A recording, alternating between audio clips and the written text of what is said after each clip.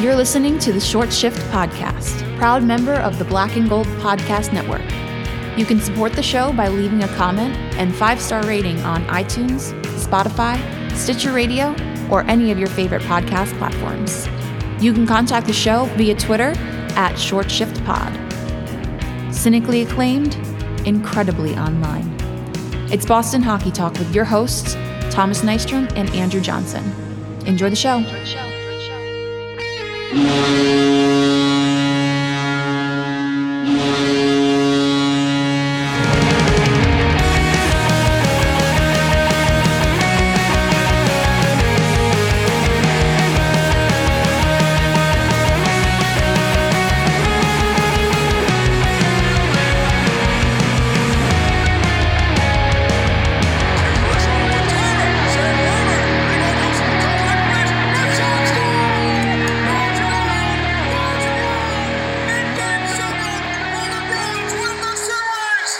All right, we are back for another Short Shift podcast. This is Thomas Nystrom, and I've got Andrew Johnson with me. Andrew, couple of days off there, man. How are you feeling? It feels like forever since I've talked to you, and even longer since I've watched a Bruins game. I know. This feels like the off season. Like with all these games crammed together, all of this COVID shenanigans has made these 5 days seem like 5 years, and it really does feel like forever. And you said off camera, the Super Bowl kind of compounded it.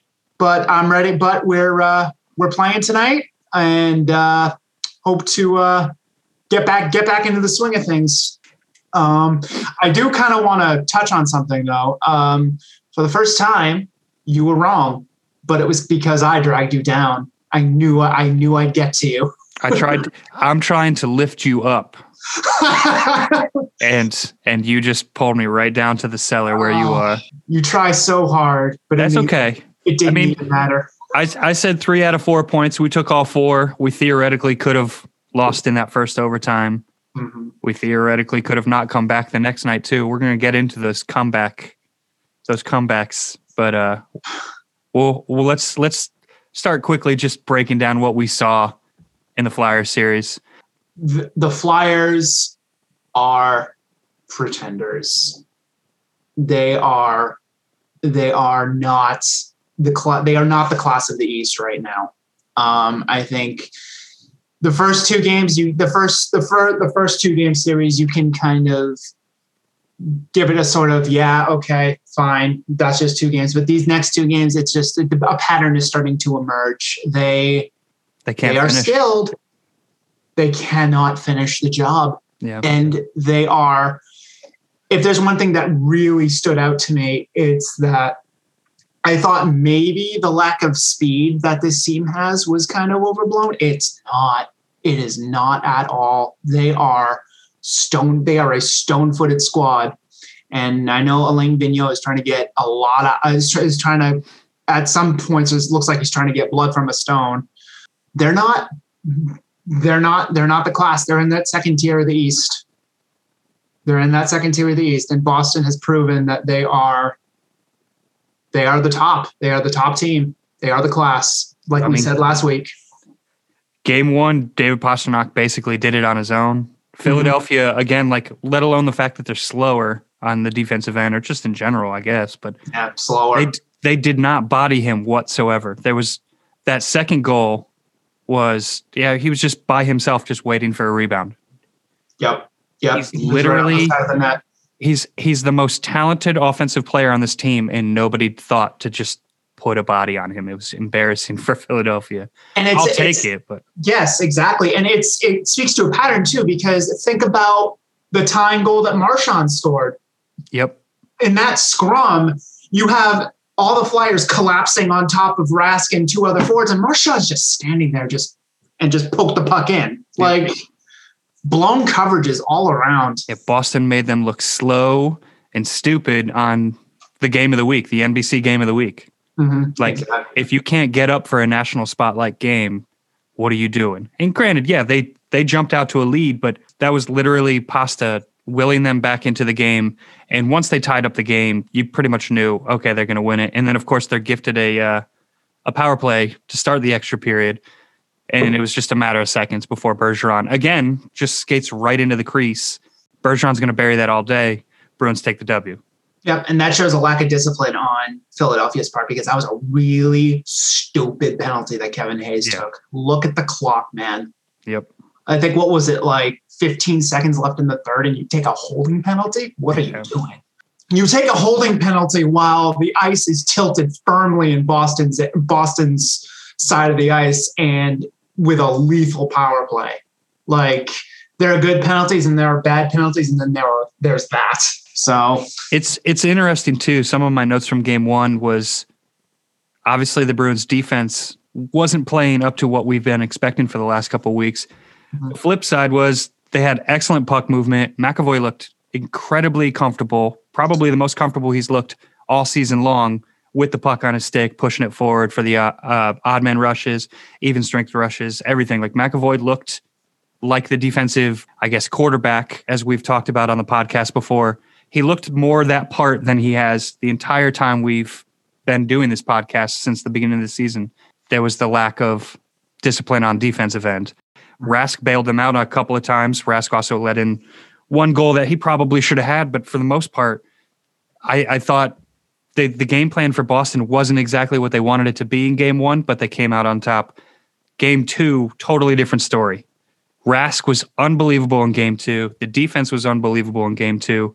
It was 27 seconds into the third period when James Van Riemsdyk finally scored the first goal of that game. Yeah, and that was basically the first mistake they had made defensively all game. Yeah. Brandon Carlo just sort of backed off and left Van Riemsdyk all alone in the paint, and that was a perfect tip-in. It took a perfect tip-in to beat Rask.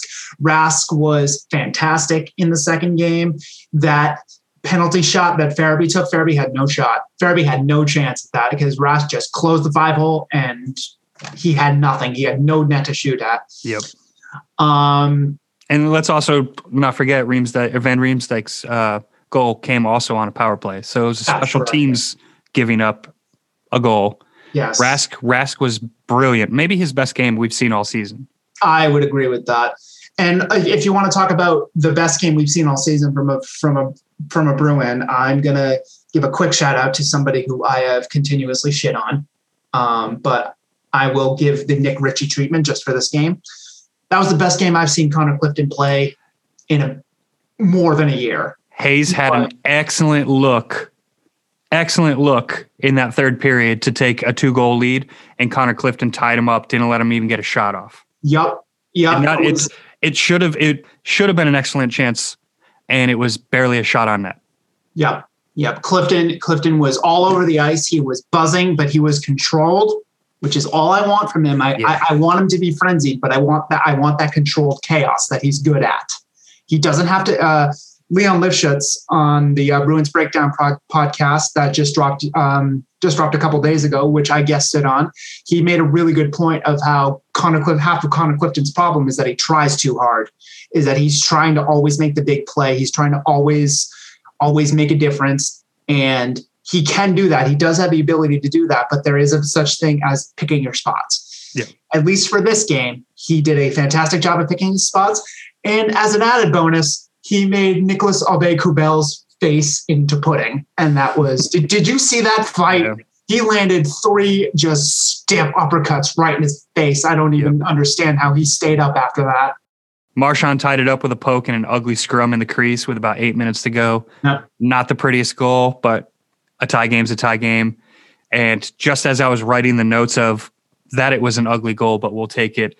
Curley follows it up with a snipe on a rush, like 30 seconds later. Right. Yeah. Curley actually had a beautiful game one in this series and had a couple of shots on goal.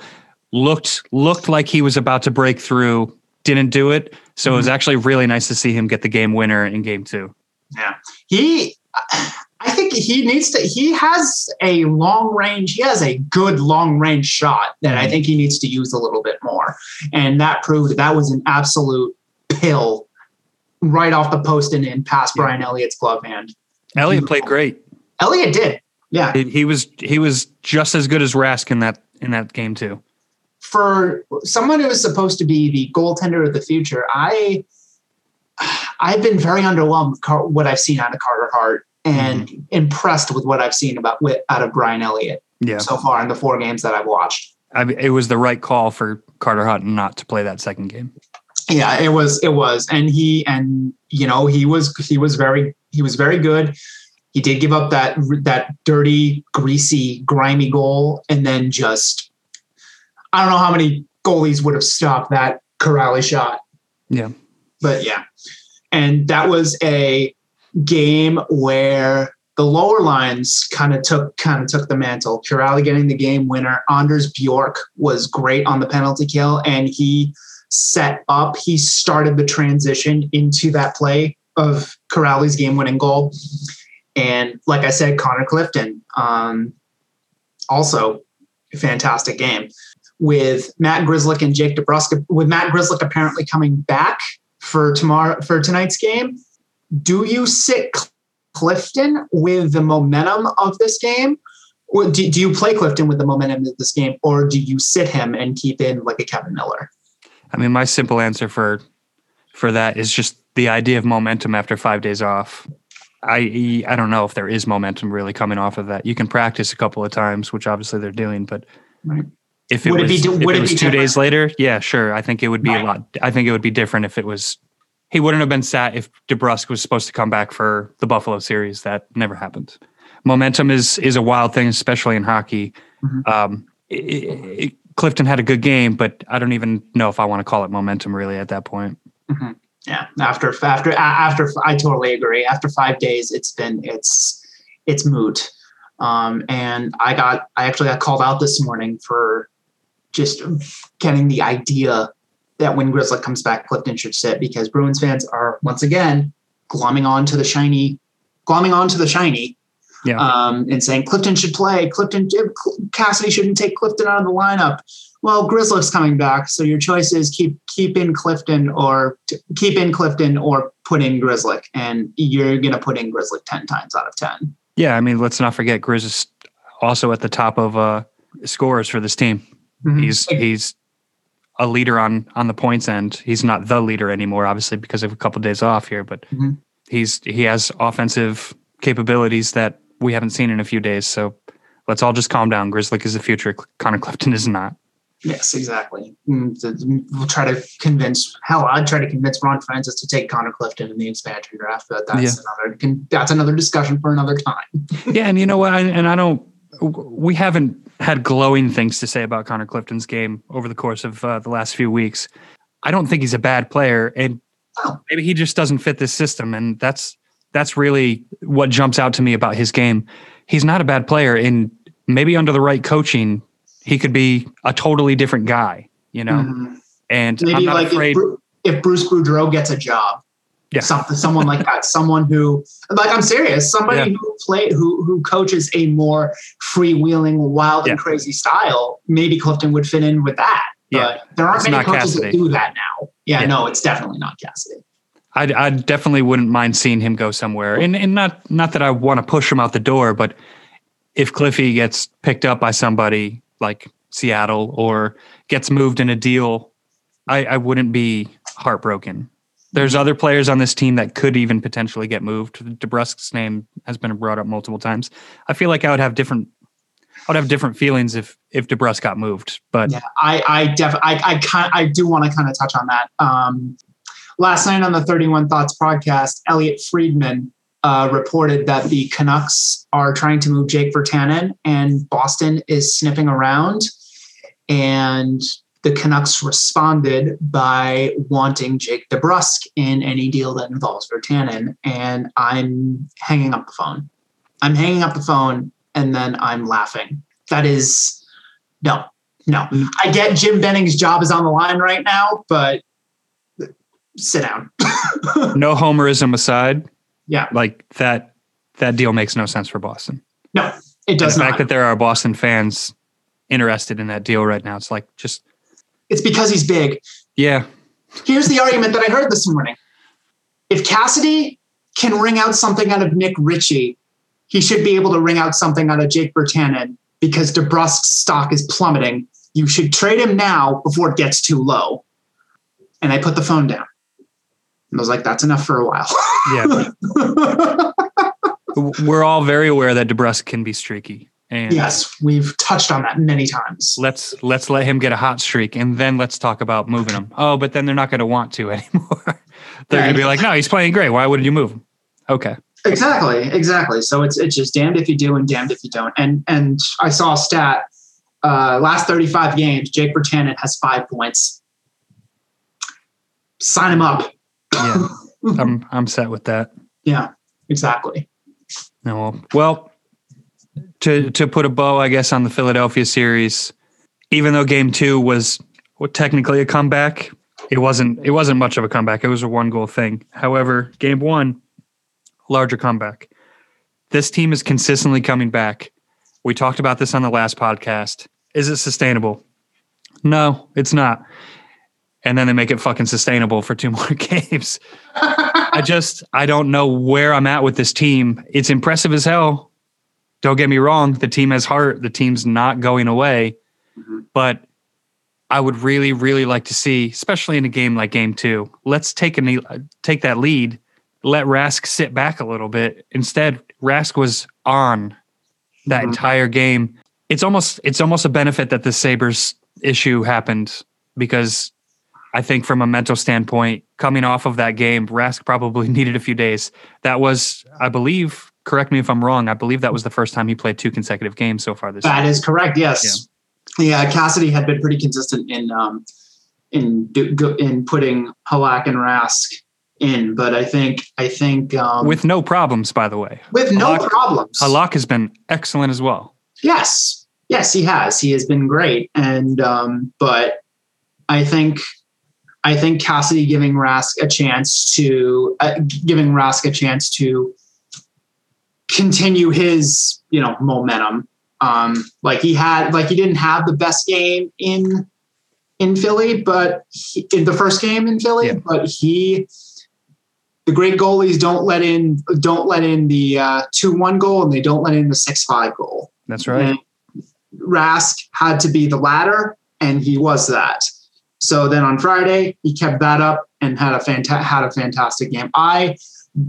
If I had to guess, just by watching the second game, I would guesstimate that maybe Rask moved about 10 feet the entire game. He was poised. He was calm. He was quick. It was just, he wasn't flailing. He was just, that's when he's on, when he's not moving, when he's barely moving. And it's just that quick twitch intensity, especially on that penalty shot that on Farabee. I was just about to say that.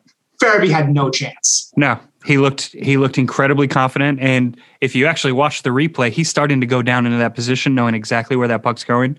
Mm-hmm. Like he was so on that had no chance. Farabee, I don't even think put it anywhere close to, like, that was not a great attempt to begin with. Mm-hmm. I think Farabee just shot it right at his pad. I think he was trying to go 5-hole, but then Rask just kind of lightning quick, just closed the 5-hole. Yep. No, that was an excellent game out of Rask. And like I said before, excellent game out of Elliott too. Mm-hmm. But the offenses just were not clicking in the same way as they were the night before. Right. That said, the night before, Pasta was incredible. And I feel like we don't even need to get that deep diving into Pasta talk, because I feel like we're going to have so many opportunities throughout this season to just gloat about this insane talent that we have. He has 43 shot attempts his first 4 games back. Yeah. He's already tied for like top of the league in goals, in points scored. Like he was, when I looked the other day, it was like, I think he was like tied, granted with a bunch of people, but he was tied for 5th in the league. Yep. He just started playing like a week ago. It's fucking insane. Exactly. It makes Cassidy's job a whole lot easier, because he knows that when he puts that top line out there, they're gonna create havoc.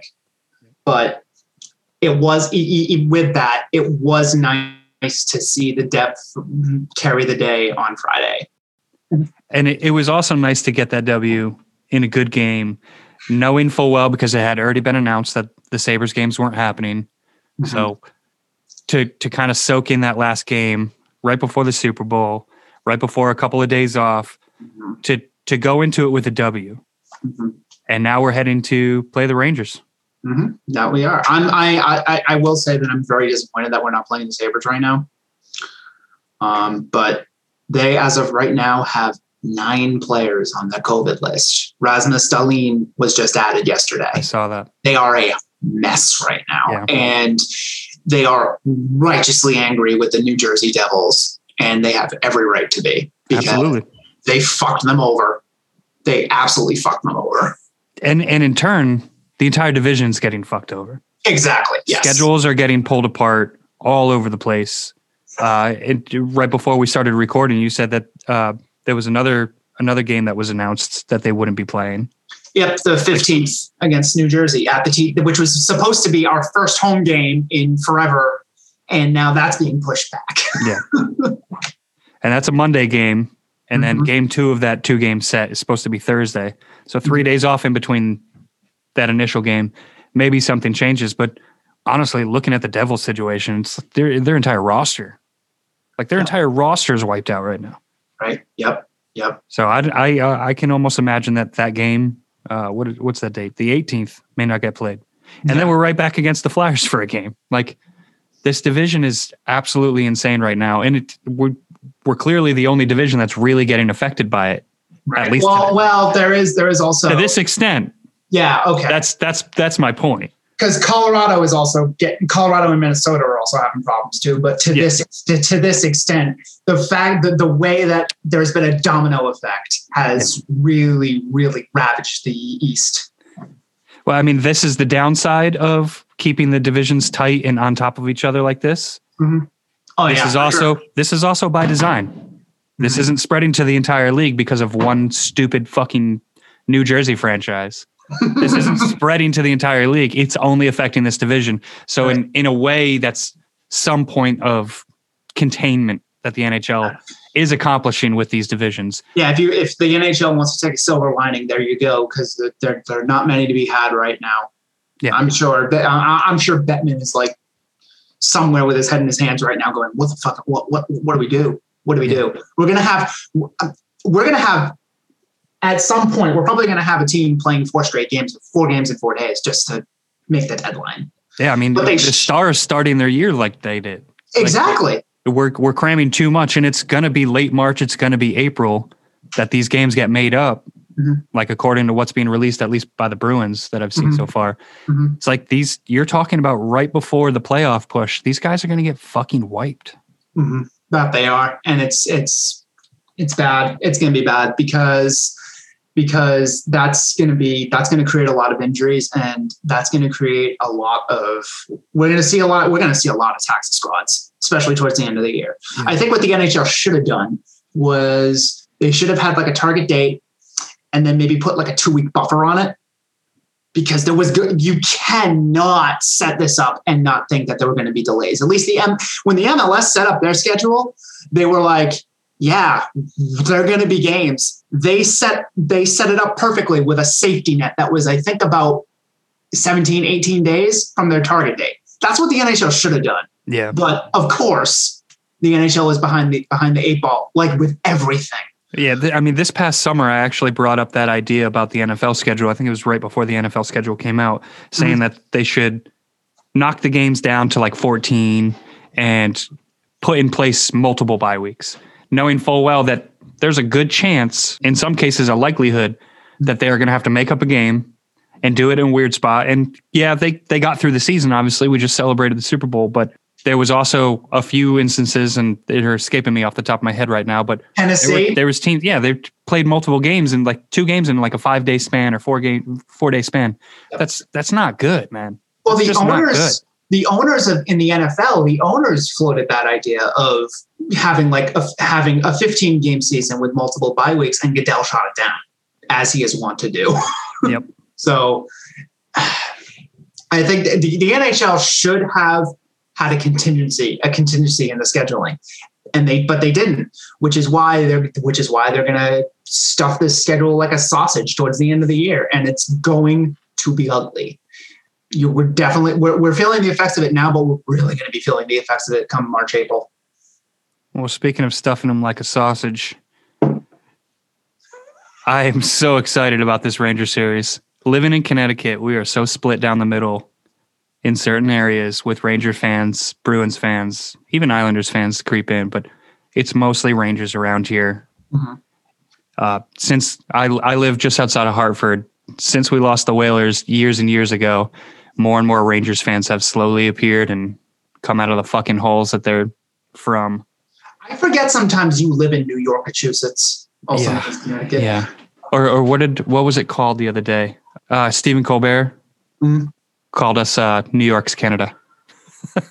I kind of got mad about it because it was all under the guise of insulting New Haven pizza, which if you're listening and you've never had New Haven pizza, I don't want to ever hear your pizza opinions. Then I will never speak on pizza because I've never had New Haven pizza. But I am so excited about playing the Rangers because I think this team is so incredibly beatable. I don't want to jump the gun here because we still have to get to our interview. But I'm going to go ahead and give you the predictions right now. We're playing the Rangers twice. We're beating them both times, and I don't think either game is close. I'm going back on a hot streak. I feel it. Well, there are a few players on the Rangers that I'm very excited to watch. And when we get to the interview with Statboy Steven, where we talk a lot about Adam Fox. He is quickly becoming one of the best young defensemen in the NHL, making Tony DeAngelo completely obsolete where he deserves to be. I don't know who that is. Oh. Excuse me, NYR fan 3186524. Oh yeah, I've talked to him. Okay. I've had brief conversations with him. Yeah, good dude. But they do have some players that I am excited about. Igor Shesterkin is a very good goaltender. Yeah. But I will say this about the Rangers, and I didn't get to this with my interview with Steven. I'm kind of kicking myself for it. I think their coach is over his head. David Quinn is not an NHL coach. I'm sorry. The player part of the rebuild is complete, I believe. Lafreniere, Capo Caco, Pavel Buchnevich, Adam Fox, Keandre Miller, Jacob Trouba. They have a lot of good players. The pillars are there. They just have to actually put the house together. And exactly. I agree with you. I don't think Quinn is the guy to build that house. No, he's not. He is not. So far be it for me to agree with you. But as we said at the beginning of the show, you're trying to build me up. You're trying to pull me up. So I will take your hands and I will let you try to pull me up to your level. And I will say that the Rangers will lose both games and maybe one of the games is close, but there is a blowout in there somewhere. Yeah. I think this is a good time. Let's go ahead and run into that interview that you had with Statboy Steven. You want to set it up? So his name is Statboy Steven, at Statboy_Steven. He is a fantastic Twitter follower, and he has a podcast called The Rangers Under Review, in which you can find on SoundCloud. He interviews prospects, and he's a great statistical follow. And if you are at all interested in Rangers prospects or obscure statistics, follow him on Twitter. He's great. And he's also a great conversationalist. So he is a Dutch Rangers fan living in Austria. So we've got a global reach.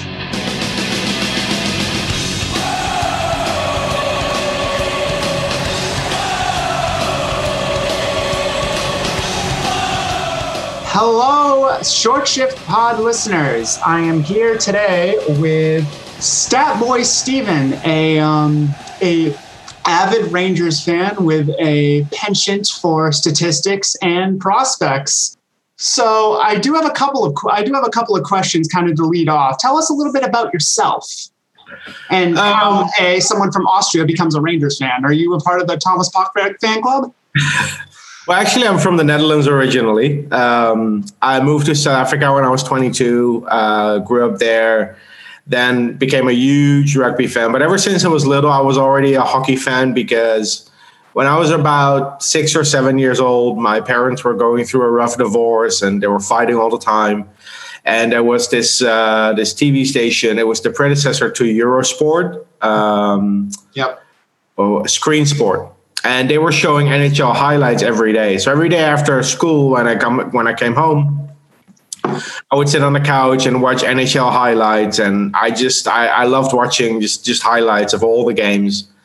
And as a kid, I picked a team, and when kids pick teams, they pick teams for the weirdest reasons. Like they like the color of the jersey, or there's one player, and then they think the name sounds funny.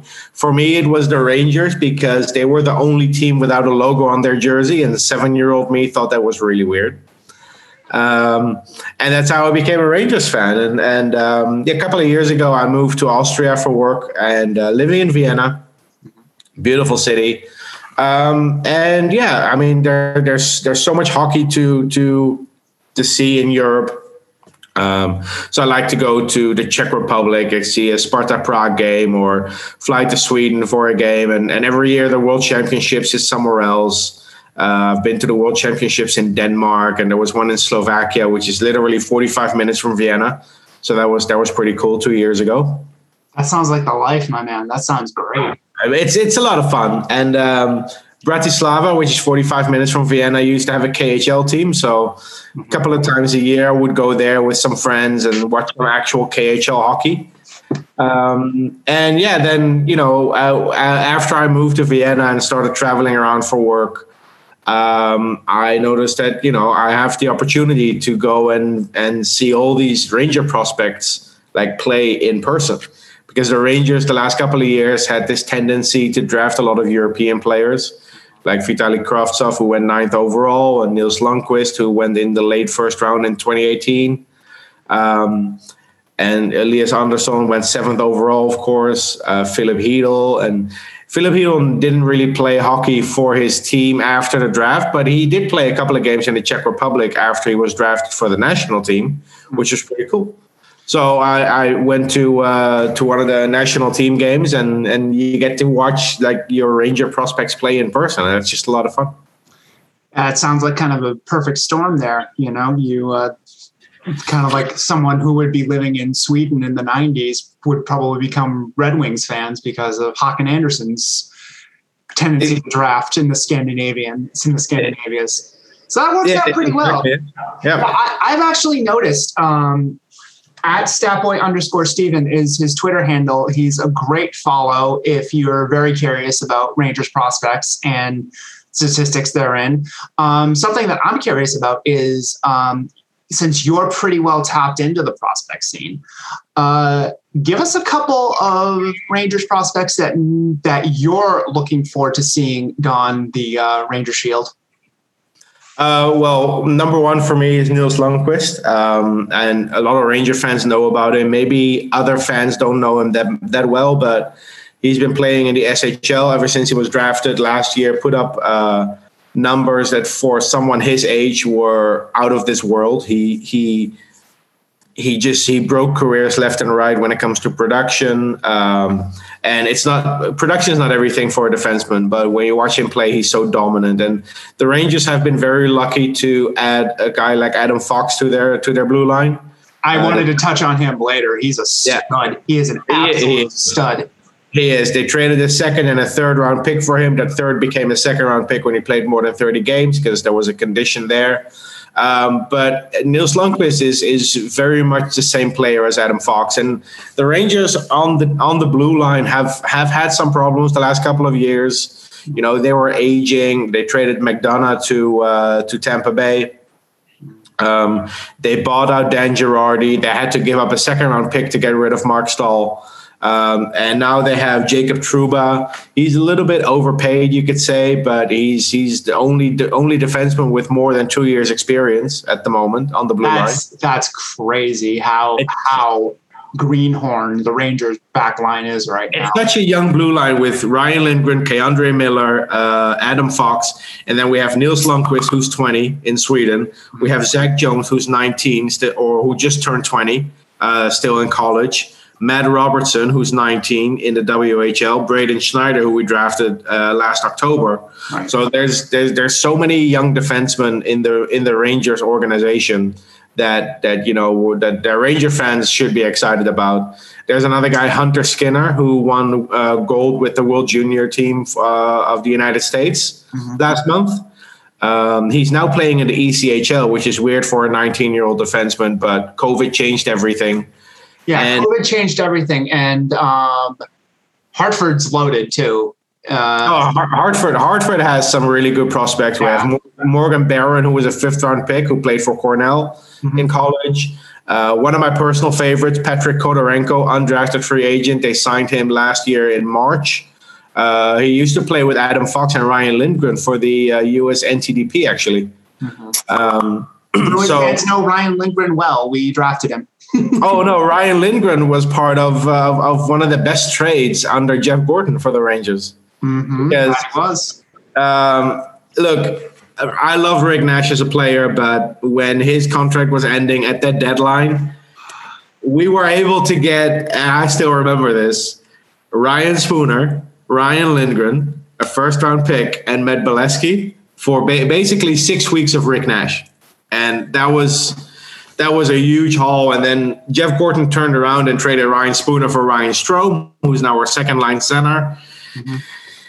And that 1st-round pick was used to draft K'Andre Miller. So, yeah, it was a good trade for us. Yeah, Bruins fans love that for you. How nice for you. Thank you very much. Well, and also the fact that Jeff Gorton was our general manager when Michael Connell got fired, and before Peter Chiarelli was hired, Jeff Gorton was our general manager for about 6 weeks, and he was very integral in getting Mark Savard to come here. So we owe him a debt there, and it sounds like he's doing a great job over there for the Rangers. But it also sounds like Chris Drury is kind of knocking on the door to be the next one. Have any thoughts about that? Yeah, Chris Drury has gotten some interest from other teams over the last couple of years. In the last 12 months alone, the Buffalo Sabres were interested in him. And I think last week even the Pittsburgh Penguins were given permission to talk to him. He decided to stay, and the Rangers gave him a little pay rise, I guess, gave him a new title. Instead of assistant general manager, he's now associate general manager, which sounds like something from The Office. Yeah, it really does. It really does. But it shows that they're like he's the heir apparent. It shows that they have a contingency plan for the future. John Davidson, our president, signed a 5-year contract in 2019 when he joined the organization. He's turning 68 next year. After this season, he has 3 years left. So maybe in 3 years, when he is 71, 72, he will retire or go into more of an advisory role, and Gorton moves on to be president and Drury becomes a general manager. And Ranger fans are not a big fan of Chris Drury because of his time in New York as a player, but you cannot really close for you guys. You cannot really blame a player for signing a contract offering him like $30 million over 5 years when his knees are shot. If you want to blame someone, you blame Glenn Sather, who was the GM at the time. I will never blame a player for signing a contract that offers him millions of dollars. State of the Rangers rebuild right now. As a Rangers fan who has his eyes firmly locked, what do you think? I'm the type of person that is telling other fans all the time, just be patient, because Ranger fans think, oh, we made the playoffs last year, so now we're going to compete. Now we're going to win a cup, but it doesn't work that way. You don't turn around a franchise in a year or two. And if you look at last season, and if you look at it with objectively, then the Rangers, yes, they technically made the playoff, but it was a 24-team format, and they barely squeaked in. Yeah. And on top of that, it was a season where 4 players put up career numbers. You had Panarin, Zibanejad, Strome, and DeAngelo, all putting up numbers that were much better than their career average. That is super rare already. So for the Rangers to be the same team, not to be better, but to be the same team as last year, all those 4 players would have to replicate that super season they all had. And if you think 4 players putting up career years is rare, having those same 4 players replicated the following year all together, that's never going to happen. And the Rangers now moved on from DeAngelo. Zibanejad's having a slow start. Strome is having a slow start. Panarin is still Panarin. I mean, he has 15 points in 10 games. He's fine. Panarin's on another planet.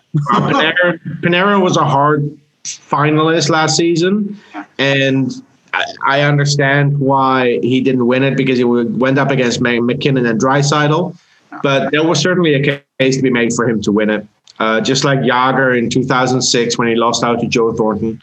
That's the one I'm more upset about, to be honest. But Panarin is a great player. Probably the best player, together with Jagr, the best player I've ever seen in a Rangers jersey. The best skater. Wow. And that's a deep history there. Yeah, and I want to, of course, Brian Leetch is a Hall of Famer. I think Panarin will be in the Hall of Fame. He only entered the league when he was 24, but if he continues to play like this for another 6-7 years, then there's no reason he shouldn't be in the Hall of Fame. He is, I think, 4th or 5th overall in points since entering the league. So he's a great player, but the other players are not really having that same kind of production they had last season. So the Rangers started off a little bit slow, which is fine. This is year 3 of the rebuild. And if you look at other teams like the Penguins and the Blackhawks and the Kings, if you look at their blueprint for rebuilding and getting to a cup, it takes about 4 to 5 years. And the Rangers just drafted first overall. If the Rangers can be competitive in 2023, 2024, that's basically how I see the window opening up. So we still have a couple of years. Our young guys on the blue line will be on the team. Our young forwards like Philip Hedl and Kaapo Kakko and Julien Gauthier will have time to develop. Vitaly Kravtsov hopefully will make the team.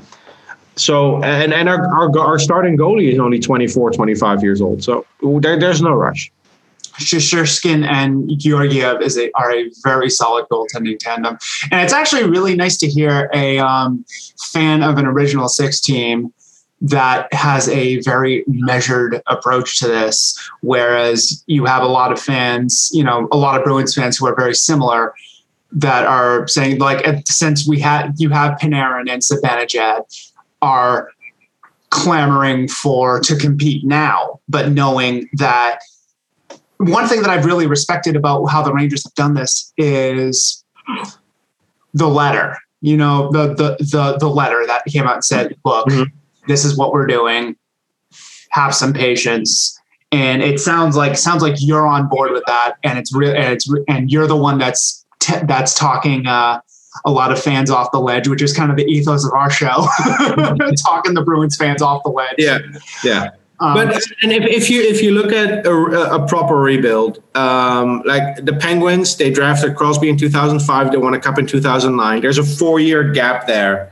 And, the Kings, they drafted Doughty second overall in 2008. They won a cup in 2012. There's also a 4-year gap. With the Blackhawks did it a little bit faster. They drafted Cade in 2007, won a cup in 2010. But they added Marian Hossa in 2009. Right. I think Panarin is basically the Rangers version of Marian Hossa, and we've had our high picks, we have our young players, we just need some veterans to be added to the team, and then we're ready to go. And I would much rather take a year or two extra, to get that team to the point where you are a contender for over a decade. You make the final several times, even if you only win it once, like the Bruins. The Bruins have made the cup final in 2011, 2013, I think.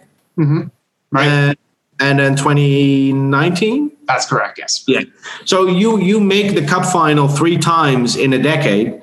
Yeah, you only win it once, but at least you're watching playoff hockey and you're winning. You don't just have a first round exit like the Carolina Hurricanes. Yeah, okay, they're great. They won a cup in 2006. What else? Yeah, right. Nothing. Right. Then they miss the playoffs 7 years in a row. Then they make the playoffs. They go to the conference to the conference final, and get housed by the Bruins.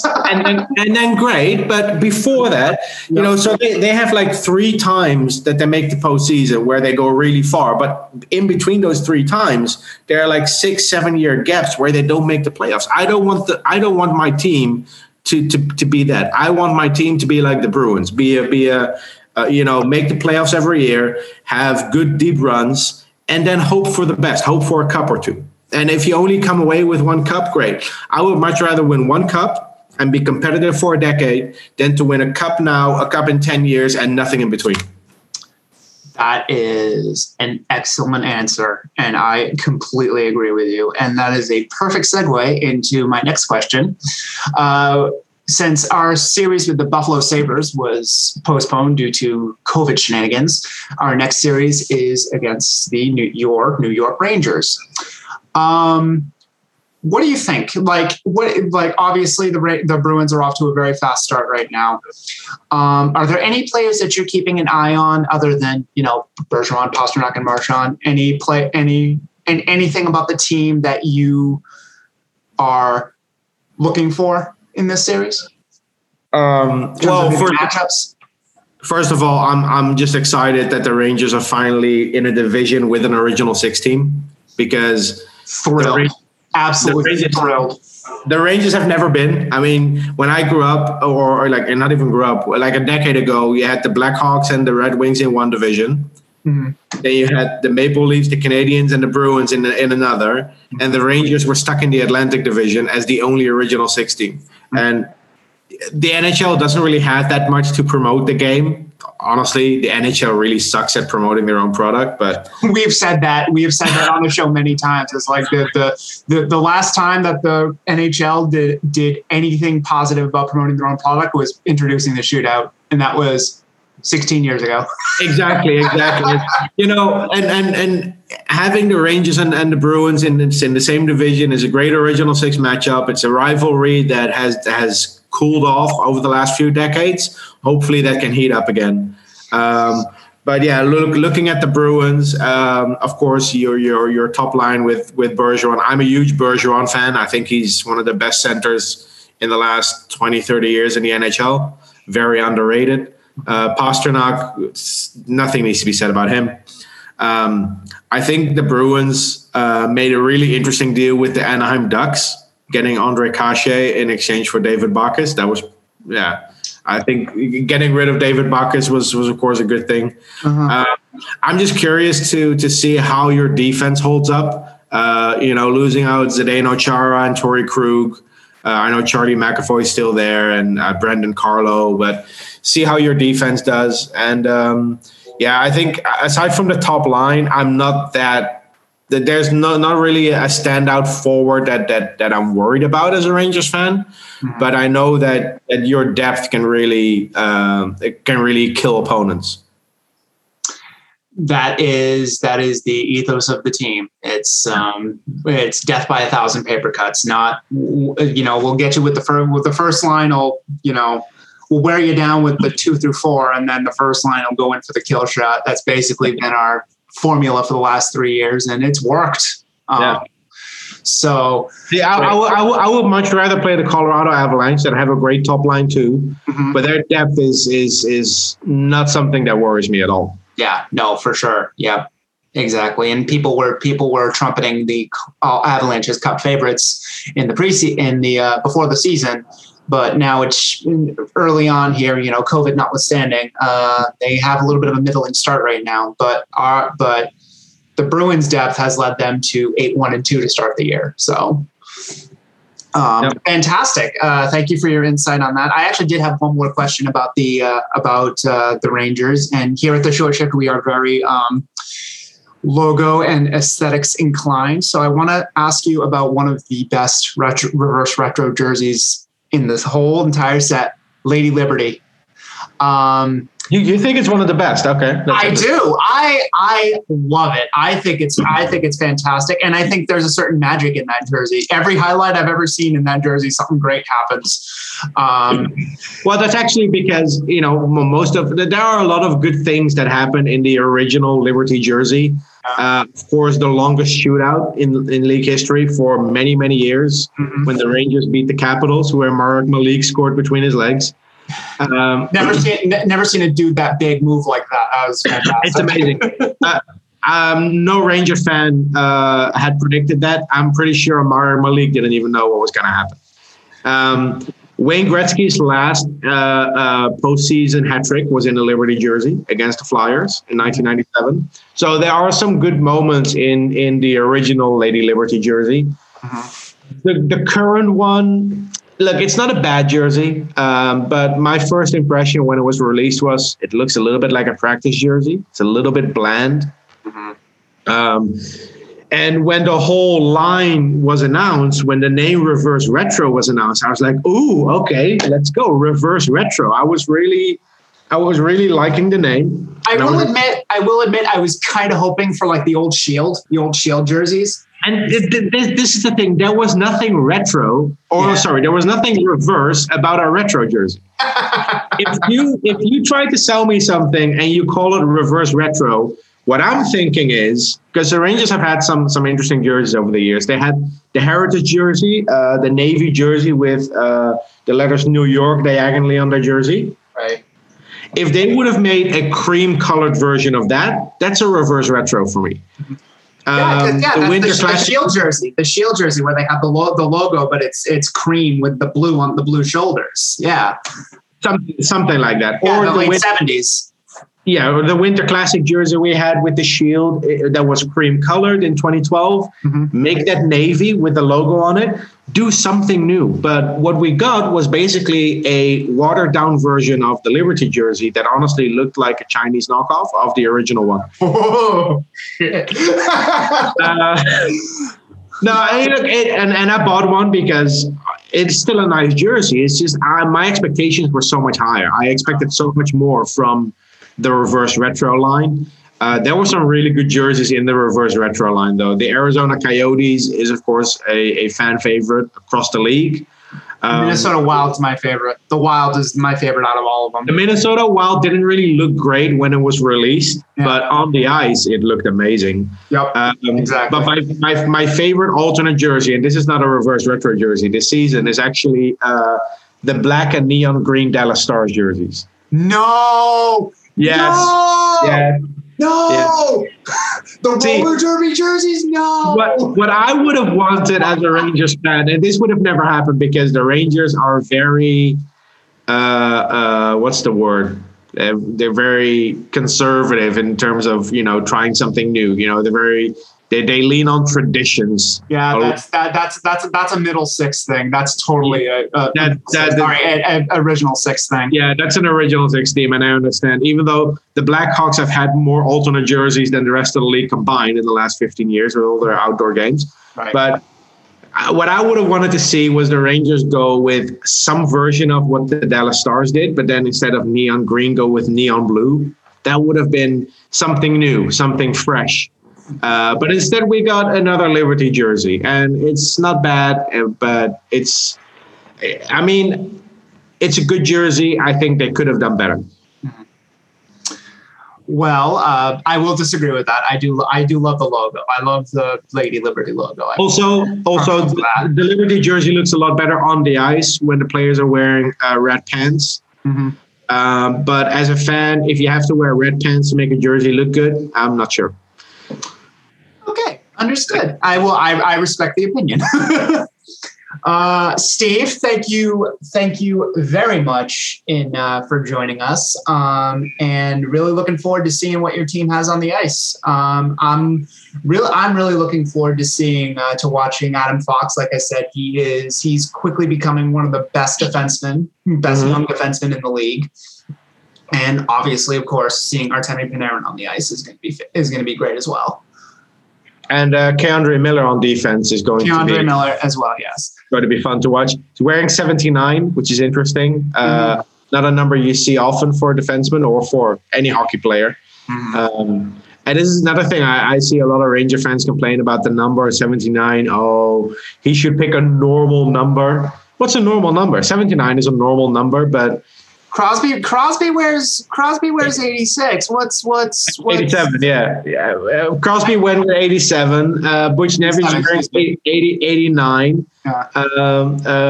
McDavid's 97. Yeah. I mean, what are you complaining about? So just what a weird thing to get mad about. Let him pick a number. Weird thing to get mad about. That's so strange. As long as there's no little plus in the middle. Oh, sorry. If you don't mind, let me quickly tell a story about something that happened in the night. Oh, go for it. So as long as there's no little plus on the jersey, I'm happy. So in the 90s, there was a player from Chile, Ivan Zamorano, who played for Italian football team Internazionale from Milan. He had number 9.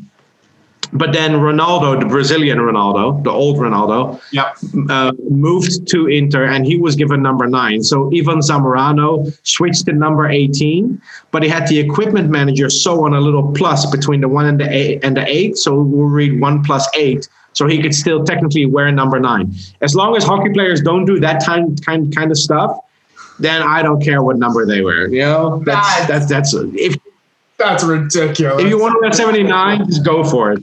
That's ridiculous. But yeah, that just popped in my head, that story. That's ridiculous. That's really funny. I love how jersey numbers are so sacred. It's so sacred, especially in certain sports. And this is the thing that I love to ask. You know, I do my prospect interviews, and one of the questions I always ask is, what's your favorite jersey number? Is there a number that has special meaning to you? Like Vitaly Kravtsov, he wears number 74. And the reason behind it is because in Russia, every region or every oblast has a different number on the car's license plates. Mm. And the region of Chelyabinsk, where he grew up, has number 74. So that's why he picked number 74. It's such a random number, but it has a story behind it. So that's interesting. Yeah. So it's just kind of just a shout out to his hometown. Exactly. Like Jaromír Jágr had number 68 because that's the year of the Prague Spring, where the Czech people had an uprising against the Soviets. I learned something today. So he honored by wearing number 68, and this is interesting for Bruins fans too. Wearing number 68, he's honoring his country's history of the Prague Spring, the uprising against the Soviets. That's brilliant, and that's just another point on the Jágr is an absolute beauty checklist. He is the man. I love that he's still playing. He is. I watched him play last season. I have one of the jerseys of his current team. Mm-hmm. It's amazing to watch a guy in his Kladno? Kladno, yeah. Mm-hmm. Rytiery is Czech for knights. So right, and he has like a minority ownership in that. Yeah, he's part owner of the team. Right. Mm-hmm. What are you gonna do? Tell the owner he can't play? But seeing a guy in his 40s, you know, still playing at the highest level in the Czech Republic at the time, they got relegated, but you know, still playing hockey in the Czech Republic is just it's great. And I always wanted to watch him play live, and I had that opportunity. So, yeah, of course, he took it. How'd he look? How'd he look that day? I think he scored 2 goals and had an assist, so it's pretty good. He's the best. Jaromír Jágr, the best. Yeah. I think it was a preseason game, but still, 2 goals and an assist for a 44-year-old. Yep, that's not bad. Not bad at all. Or 46, 47. I don't even know how old he is now, but. I think he's 47. I think he's 47 years old, but still very high level, and can still go. I'm still mad at the Calgary Flames for how they kind of pushed him to the side. He's like, you don't have it anymore, and he was like, all right, actually, it's over. In a week, he's turning 49. What a beauty! I just looked it up. February 15th, 1972. What an absolute beauty. Yep.